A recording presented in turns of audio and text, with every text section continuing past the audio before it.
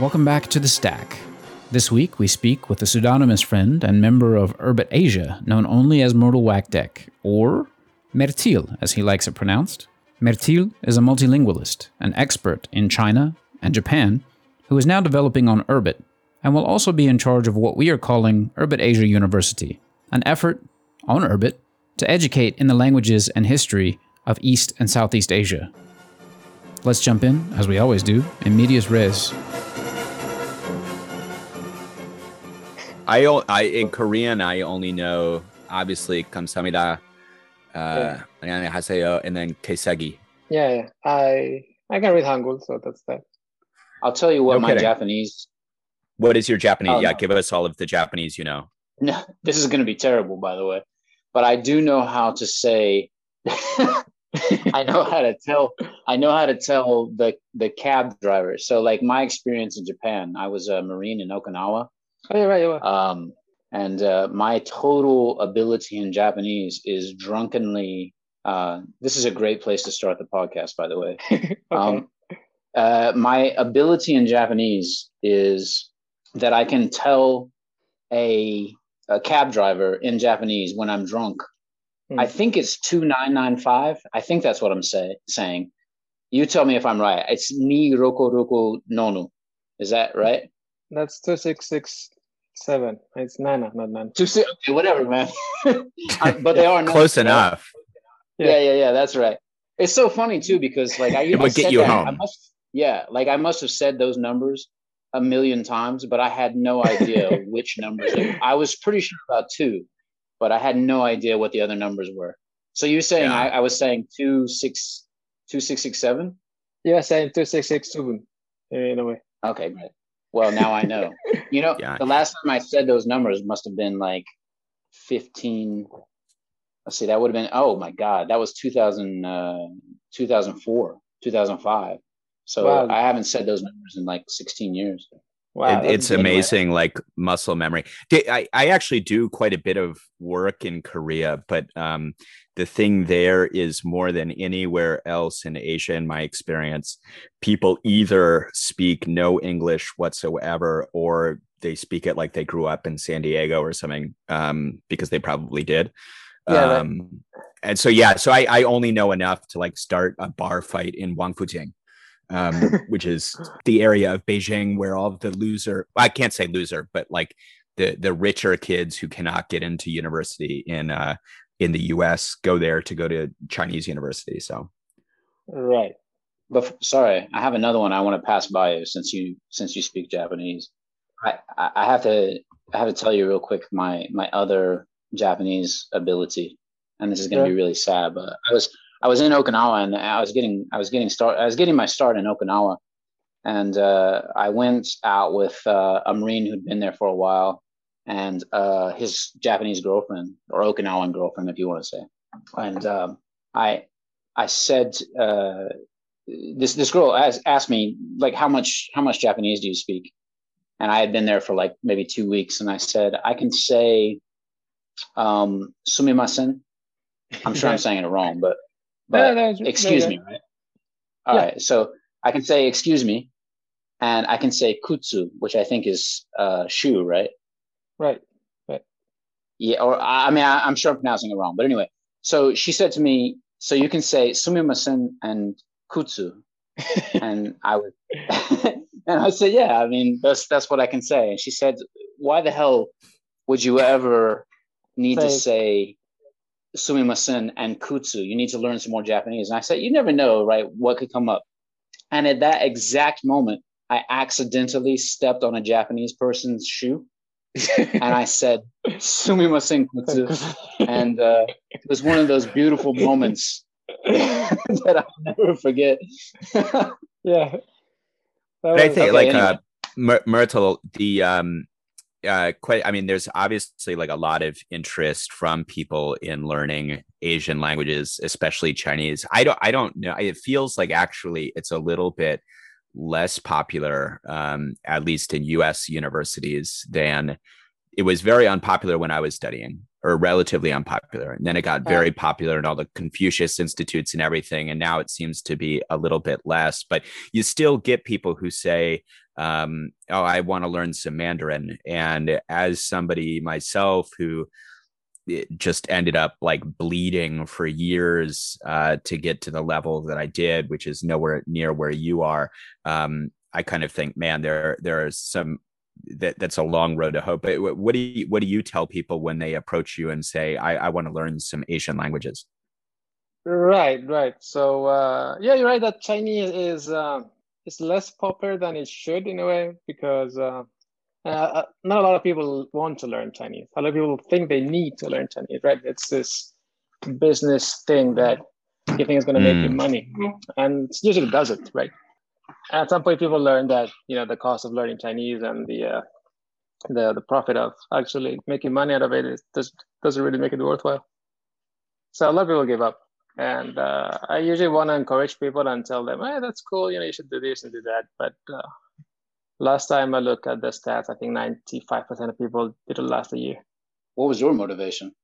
My motivation. So I've been in Asia like since I was 18, and I did Japan first, and then I went on an exchange in China, and I just liked it a lot, and I just like languages in general.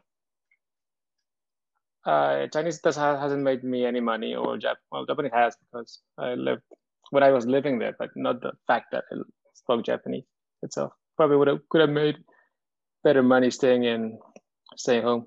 But so did you learn kanji? So you learned kanji first, and then learn that. So that's the Chinese characters used for Japanese, and I still can't comprehend how that works. But so you learned that first, and then learned Chinese, because to me, by far the biggest obstacle, and the reason that a lot of people give up, is because it's so the level that you have to get to for literacy is so advanced that people can't kind of get to that point of passively picking up the language, and so it just makes Chinese very, very difficult. Exactly, and now this is an Urbit podcast, right? So I would like to make the analogy with Hoon, because a lot of people say, nah, Urbit's not going to go anywhere because it's too arcane, it's too hard, right? You have to learn Hoon to make apps on Urbit. And to a point, there's a point to that. It's true that a lot of, developers looked into Urbit and then were very enthusiastic about it. But then they saw the Hoon and they were like, oh, wow, no way I'm going to learn this. So they gave up. And that's quite similar to the feeling of a guy who, watches some Kung Fu movie and wants to learn Chinese and then realizes he has to learn 5,000 characters and then he gives up. But that's the beauty of it. People do learn Hoon, and a lot of people have been learning Hoon, and people who like Hoon, they really like it. So it's this barrier of entry, which can be bad in a way, but it can also be good because it encourages very enthusiastic people who are going to really doing it to the end. But here's the difference in the analogy. I don't think you have people who actually are not very good at Hoon who go around telling people that they're fluent at it, right?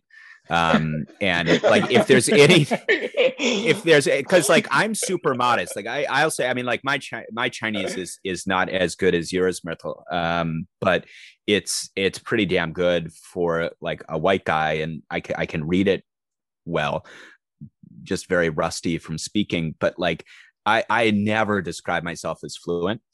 And like the number of people in government or business who they've taken Chinese for a year or two and just say, oh yeah, I'm fluent in Chinese. Like, who's the guy? Like, even like, Huntsman, the old ambassador, like his Chinese was terrible. So it's just like that I find like super obnoxious, and I've never seen anybody do it with Hoon. I agree, but that happens with human languages against programming languages. And I was a linguist before I was a programmer. And the good thing about programming languages is that you can't say I'm fluent at Haskell or at Rust, and then not show something you've made, right? So if you say I'm fluent in Hoon, people are going to ask you, oh well, what have you made with it? And then if you're not really fluent at Hoon, then people aren't going to catch it. But if you say you're fluent in Swahili, and then people say, oh, that's cool. Right. And you say Jambo Buana, right? Yeah, Jambo Buana. People say, oh, why did they say something? And then you make something up, and how are they going to know, right? So what have you made in Hoon? Shall we talk about that? No, I haven't made anything in Hoon. I'm not I'm not a hooner yet, but I guess I will get into it. As of now, I am a developer. I code in Elixir mostly, and come from the Ruby world too. And we could talk about that too. You don't have to be a hooner to be an Urbit developer. That's one of the good things about Urbit too. If you want to go all in, you can learn Hoon and make low-level apps, but you can also use the airlocks, the HTTP API interface, and you can make apps in any language you want, and you can just make them hook up with your Urbit ship. And that's what I've been working on recently. You put in a grant proposal, right? And I think you said you got accepted or no? Yes, it got accepted a couple of days ago. I'm very excited about that. So Urbit has this thing called the airlock, which is a very good way of calling it, which is the API. Right? You can interact with any Urbit ship by just using the REST API, calling some endpoints, and you can get all the data that Urbit uses for that. And I think the first API to be published was in Python, and that's been around for about a year now, and that's very useful. It's some stuff being built on. And there's also a Haskell API and Go API. There's a lot of things. And I saw that the language I'm best at, which is Elixir, and I did have an API. And I thought there was a chance to get a grant and have a chance to contribute something to the community. Why did you choose Elixir? What's Elixir good for that? All right, so Elixir is I think it's been around for 10 years now. It's a kind of a niche language. It's a compiled functional language, and it's built on, it compiles to Erlang. And Erlang is this very interesting language, which was made by Ericsson some decades ago for the telecom infrastructure. So it has the best concurrency in the market. And one famous app which is built on Erlang is WhatsApp. WhatsApp is famous for being built on Erlang, and apparently Erlang is so good at handling simultaneous connections that WhatsApp can handle 1 billion simultaneous users using the app with only like 50 engineers. So Elixir is built on top of Erlang. It makes it, it has a more modern syntax and a very modern tooling. And what do you think it's going to allow people to do with Urbit once you have that? The thing is, I come from the Ruby world, and Ruby is a very accessible language, very easy to learn, and very easy to make things with. But it's not a very fast language. It's kind of wasteful, very slow. And Elixir itself was made by a core member of the Ruby on Rails team. And the thing about Elixir is that you can save in server costs. So it makes it so much easier to handle heavier loads on a single server. And people who move from Ruby or from Python, from Django to Elixir, they usually see savings in like 90% of server usage. So you can run an app which used to use 100 servers, and you can run the same app on 10. And Urbit is a server, right? So if you can make, I think that if I make the API right and we can use the full power of Erlang, we can handle very heavy apps on a single Urbit chip. So that's I think because there's somebody is working on a WebRTC protocol on it. So things like that, I would imagine it would be useful for making like multi-ship things like that. Yeah, sure. Exactly. So I've been playing with a Ruby API. I just made a simple interface for this. But if you have a big group, say 500 people, 1,000 people, or eventually, if you ran a heavy application on Urbit and you have like 10,000, 100,000 users, I don't think a normal system is going to be able to handle that load, right? So we need a way to handle the low-level connection interface and then ship that into an Urbit ship. And I think Elixir can be much better than that most other mainstream languages. What's the process like to get a grant? Oh yeah, so you have to register on urbit.org, which was kind of weird, to be honest. I would expect that urbit.org would allow me to log in with my Urbit ID, and sadly didn't yet. So I had to just register that with my email, and then you add the proposal there, and it's kind of straightforward. outside of this, your own grant, how active have you been with like GitHub and working with other developers in the community? Because I think my own involvement in Urbit has been more social. The only time I go on GitHub is to register some like minor bug or something like that. Sometimes not so minor, but the like how have you found working with some of the devs in the community? Oh, no, I haven't been much active at all, to be honest. I've been on Urbit for 6 months now, and I have a couple of groups. I think the biggest group I have is about choral music. So in the whole sea shanty thing on yeah. Where did that go? Yeah.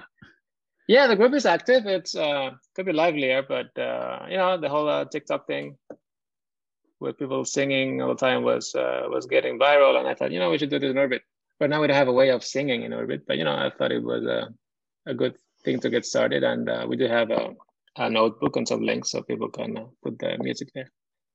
Yeah, I mean, I've been playing with Urbit for a while, but not too much, to be honest. And I hadn't been developing a lot. I did find a small bug on landscape a week ago, and I did make a pull request to fix that. And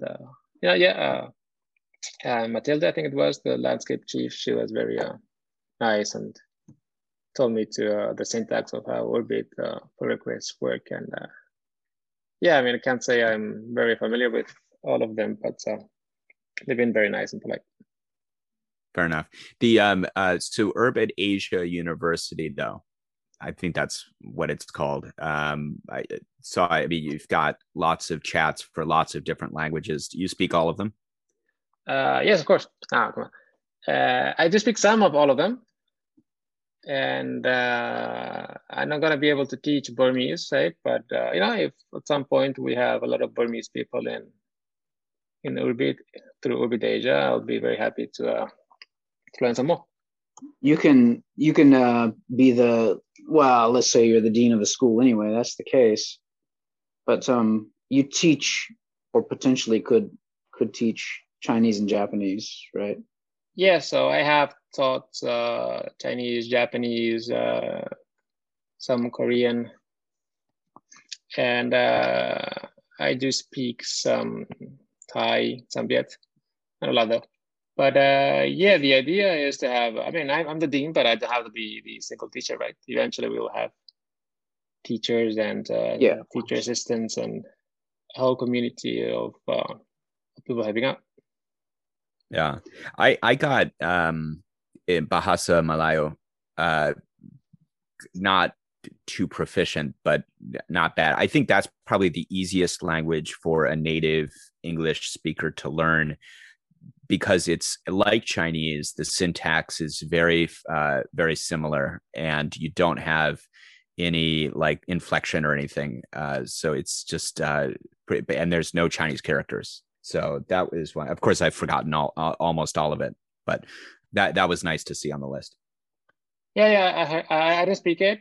It is a thing, right? It's kind of too easy for me. I find that there's no tones, right? Right. There's no tones, there's no characters, there's nothing weird to it. So I just never found it too inspiring to learn. Also, I mean, I do know some of the history. It's kind of an artificial language in a way. So people in Indonesia say they don't actually speak Bahasa at home. They speak Japanese and speak this and that. And those local languages tend to be much more complicated. Like Malay is this lingua franca that developed in the area too. So all these different islands could get along.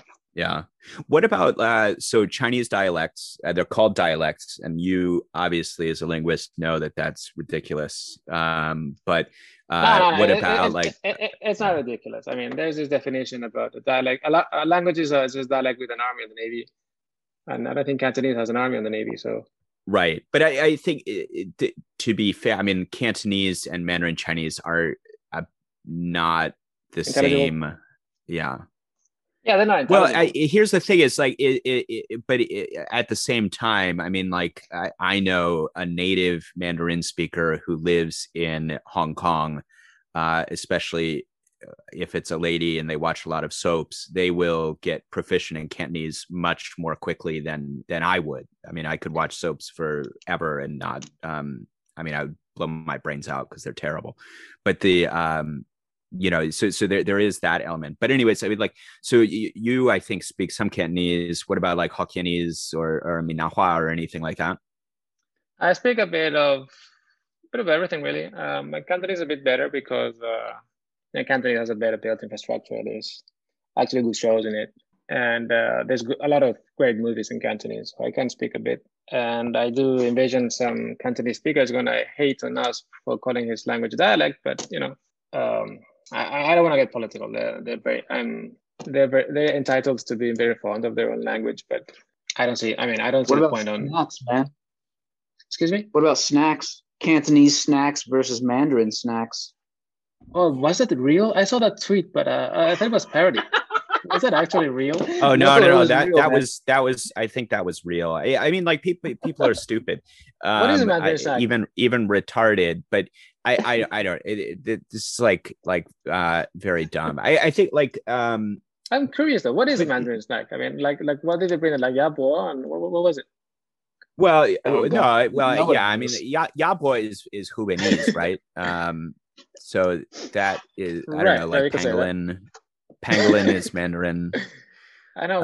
What's a tompe snack? I have no idea. Mantou. That's a snack. I don't know. Yeah, I don't either. Like let's see. I was just snacking on the 能量棒. It's some egg flavor. I don't know what is that. I'm really not a snack person. I'm not either. But yeah, 北田食品股份有限公司. Yeah, I don't know.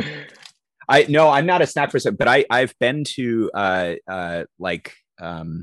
Want when they would do their like annual general meeting for shareholders or whatever, like crashed that, and they have like a ton of those rice cake crackers. I'm not into it. No, I don't like all the jellies. But the thing that's like funny to me is the like Chinese will like say like, oh, like, Americans have such a sweet tooth, or foreigners have such a sweet tooth, and eat to it, and like then it like any snack, or especially like any drink there, is so disgustingly syrupy. Like you can't even get an unsweetened iced tea or something. It's impossible. So I don't know, but they're convinced that they don't. Yeah, that's the best. You guys know what the. But it's weird though. So in Japan, Japan has the best like non-sweet drinks in the world. Like they have all these amazing varieties of unsweetened tea, and they sell them everywhere, and it's all great. But they do have a lot of cake shops and pancakes and stuff that China doesn't. Yeah. So I think I think the amount of sugar that people take is mostly constant, but the means of taking that sugar in is different. Like in China, they take it through horribly sweetened milk tea, while in Japan they just eat cake or donuts. And the thing about I don't know. I kind of want to get this information out there, but I think that so the Chinese can do bread pretty well. But their ability to make cake is as low as it's terrible. Yeah. Oh my god, it's I don't know if they order it or if they make it themselves, but it is a tasteless slab. Anyway, I don't know. Their ability to bake a cake is it's really horrible. And in Japan, it's amazing. Japan has amazing cake. Yeah. Well, and then obviously like Taiwan as pseudo colony of Japan has some pretty good stuff. Yeah. So we've talked about Urbit Asia University, but before that, don't you guys think we should talk about Urbit Asia itself? Yeah, sure. Yeah, let's talk about it. Say Urbit Asia. What is right? it? So what is Urbit Asia? So now people will know. I think that we've got 3 founding members of Urbit Asia. Exactly. Andy and I, and Myrtle as well. So what is Urbit Asia? Yeah, so why am I here, right? Why is this Mirtyl guy who nobody knows on this amazing podcast, which has had like a lot of clone devs and really important people, right? So what I'm friend of the guys on the podcast, and what we are friends about is Urbit Asia, and Urbit Asia is what? It's a crypto corporation. What's the name for that? Is it a DAO? Well, DAO? Yeah, I don't know. Is it anything? It's a bunch of bros together doing a thing. I don't know. I think we need to open up a Macau bank account when I'm finally over there. in a month or two.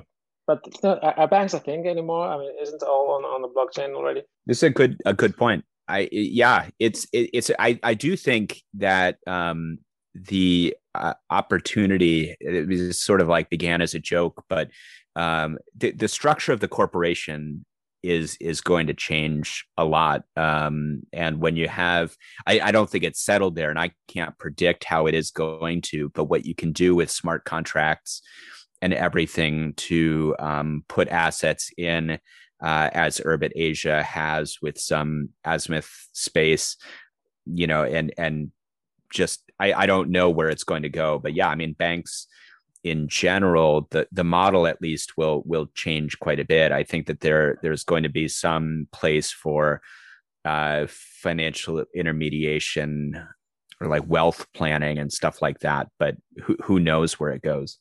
Yeah, so on Urbit has 4 billion planets? Yeah. And more than over 4 billion. And some people were talking about, that's too little because there's not enough for all humanity. But as of now, Urbit is overwhelmingly a Western thing, right? And and the vast majority of humanity is in Asia. And even though Urbit is mostly American technology, has so much other stuff. But we thought that we have to bring Asia into Urbit, and that's the mission of this corporation.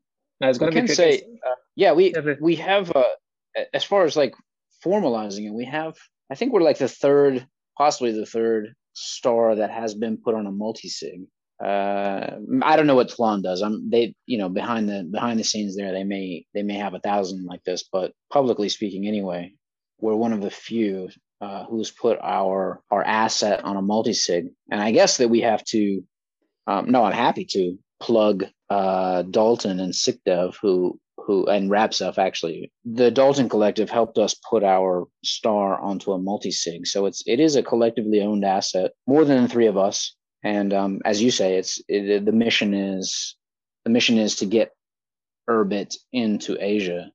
I mean, what are we going to do though? Like in your opinion, what are the things that we need to be doing as Urbit Asia to push Urbit into Asia? What's our mission? I mean, what are the things that we have to do to achieve our mission? Our mission is to bring Asians into Urbit, right? And it's a big place. And every country is different, and it's going to be tricky to get people in. But I think in Japan, people are going to be pretty receptive because Japanese are very put a lot of importance into privacy. Yeah, so there's Mastodon, right? There's self-hosted Twitter kind of thing. Well, I think the less we say about why Mastodon is popular in Japan, the better, right?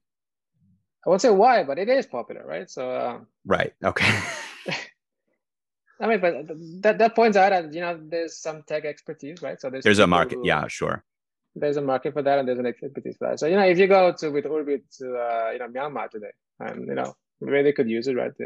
To because of this army coup kind of thing, but it's going to be tricky, right? To get Burma into well, yeah. I mean, I think that they need internet first. Exactly. But I think in China, it seems that it would be like a meme energy thing in the sense that they'll get like very into blockchain or whatever, and be just buy everything that's related to it.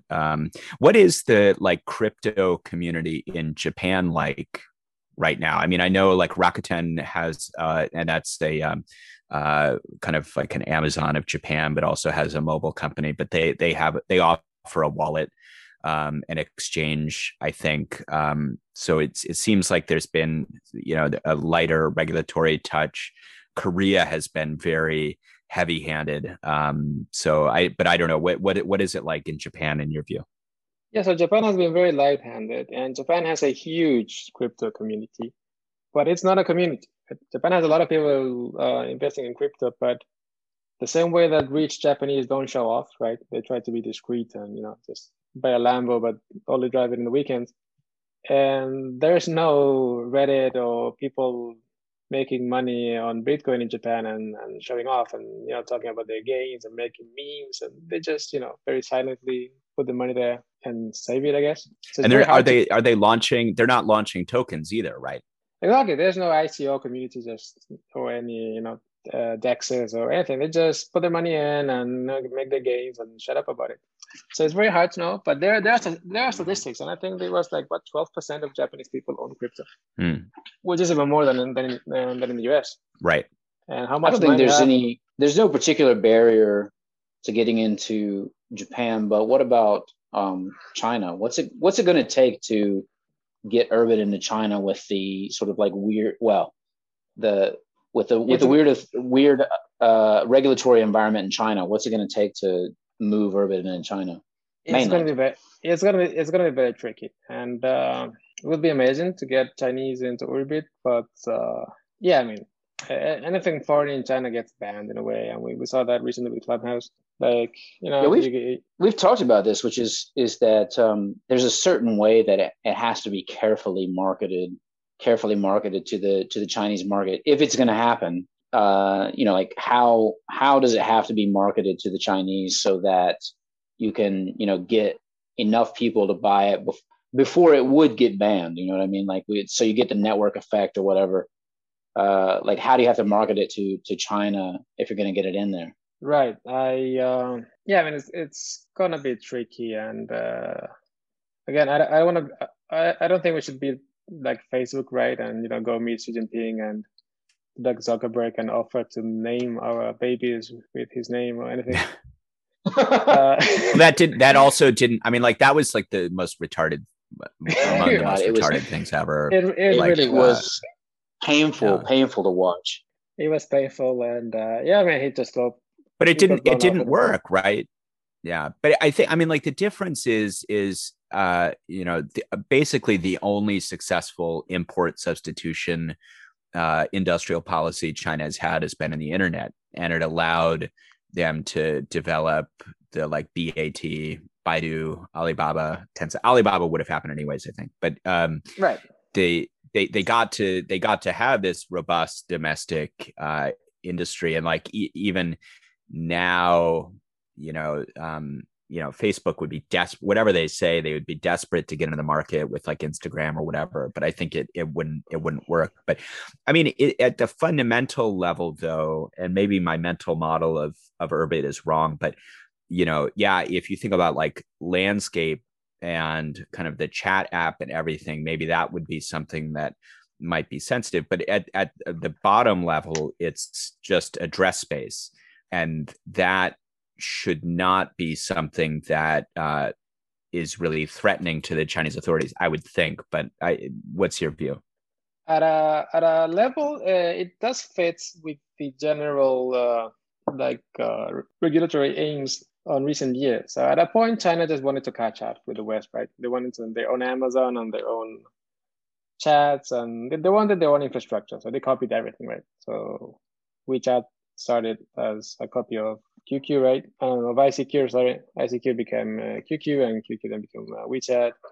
And Alibaba. QQ didn't become any. QQ is still around. I mean, that's like elderly boomers and like countryside people. Yeah, it's actually a completely isolated department of Tencent, but Tencent was QQ, and QQ was a copy of ICQ.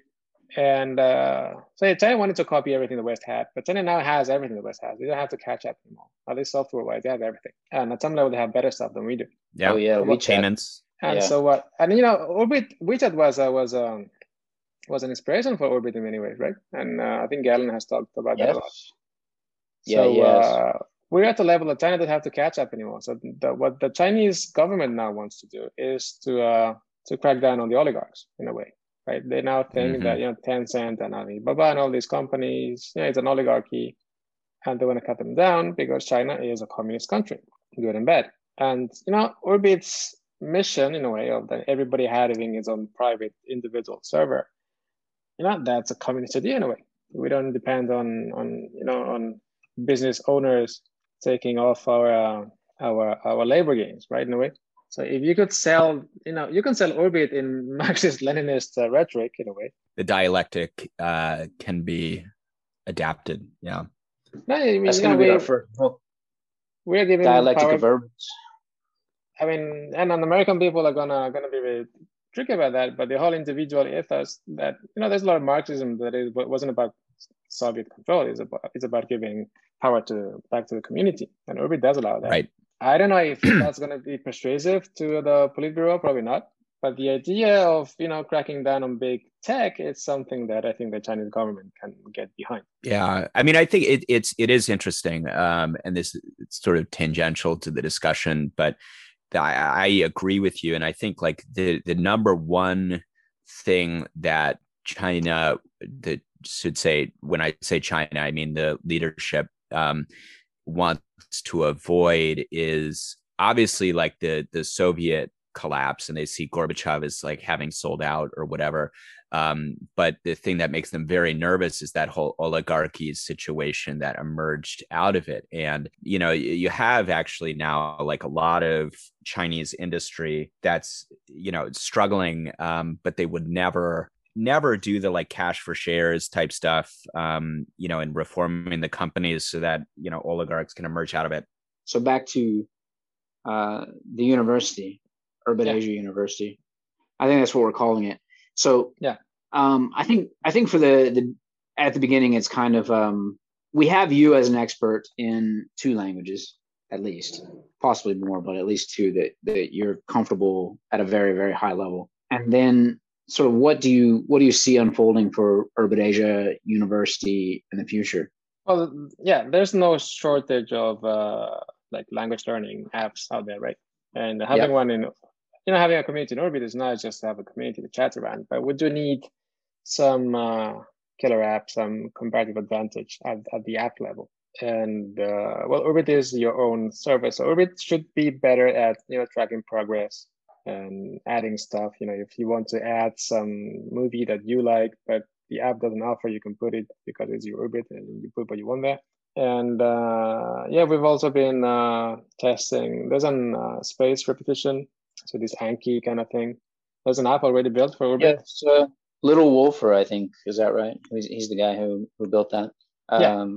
We've been talking to him a little bit. Anyway, so space repetition for people who we've talked about this on the podcast before, actually. But what it is it's there's Anki, I think, is quite a famous one. But for people who need to learn facts, you can sort of you can do this very efficiently.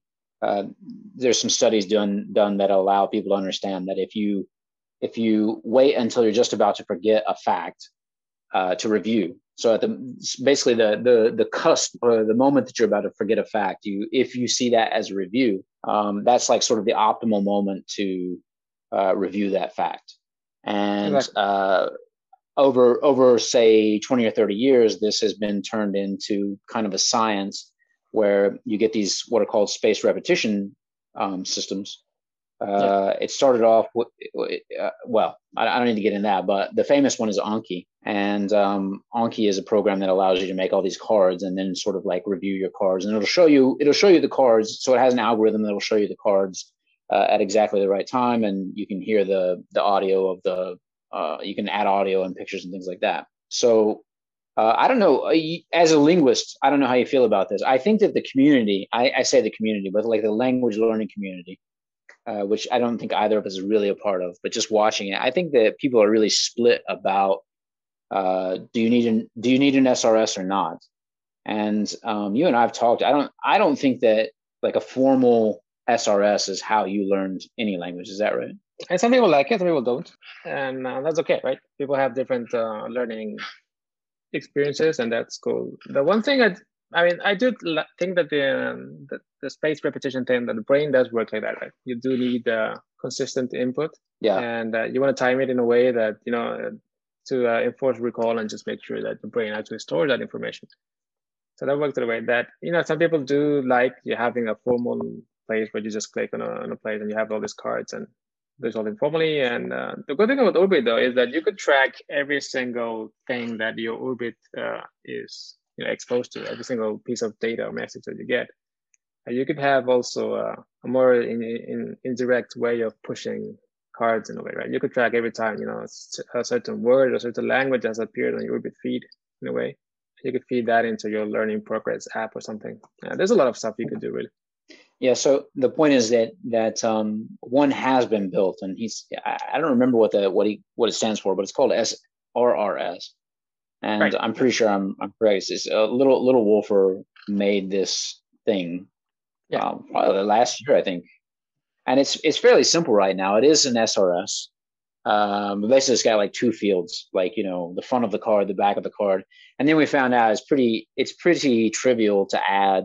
It looks like it's pretty trivial to add like a picture and audio. If you have an S3, if you have a bucket set up, you can fairly easily add audio and pictures. So it seems that anyway, the point is that we're making this Urbit Asia University, and the end goal is to actually sort of distribute this knowledge to people and add an entire educational tracking system, I suppose you could say, or educational management system, something like that. Exactly. We are going to integrate this SRS app on the university, and at some point we might enhance it and adapt it to our particular needs, and we can distribute it as part of Urbit Asia hosting that will also come sometime this year. What do you see Urbit Asia doing sort of beyond that? So that's one thing, like education, spreading the word about Urbit as part of sort of like our educational mission. But what do you kind of do you see Urbit Asia doing anything else? Yeah, Urbit Asia is going to do hosting in Asia, and it's going to be developing apps for the Asia market, which, at some point Urbit is going to branch, right? Because that's the whole point about being distributed. Like stars can offer applications for their children, and Urbit Asia is going to be a part of the ecosystem as many others, and it's going to branch, and people who like it are going to pay to get in, and people who leave will move to Urbit Europe or Urbit something or that, this and that. And by being in Asia, we'll be exposed to different market needs, and that's going to push the ecosystem forward in ways that being all Silicon Valley wouldn't. We'll be able to. So I think that, I guess the thing that we can talk or say that people, the founders of Urbit Asia, we've mentioned three of us. I'll just say the founders of Urbit Asia, or Urbit Asia is sort of like our advantage in the market is we have people spread all over East Asia, and we have the major East Asian languages covered. And then, expertise ranging from, let's say, finance to business to languages to, just the connections, right? So, right. Urbit Asia, and also we have developers and so on. And I guess what we're bringing in there, or ultimately what we want to bring in is the ability to connect Asian business and developers to Asia. We're like we're the API, I suppose, for bringing Asia to Urbit. Yeah, exactly. And maybe China has some particular political environment which is not too conducive for us to sell billions of planets. But in the same way that Bitcoin is regulated, but they still play with it, I'm sure that we're going to be the biggest pathway onto the wider ecosystem. So let me just ask you this: where do you see the future of Urbit? What is your what's your sort of pitch for learning about Urbit and then helping to develop the Urbit environment? Every time you find a cool application or a cool website out there, and you have to register again and make a new account, and you're tired of all that, and every time you have to tell to a non-very techie friend, like to your mother or your grandma, about this app, and you have to help her register and do this and that. Aren't you fed up of that? We have to get beyond that. And Urbit is exactly the way of having a new internet, which is yours, and it's easy to use, and it can do anything for you. And it's just a no-brainer for me. I just got into Urbit 6 months ago, and I was blown away. This is the future.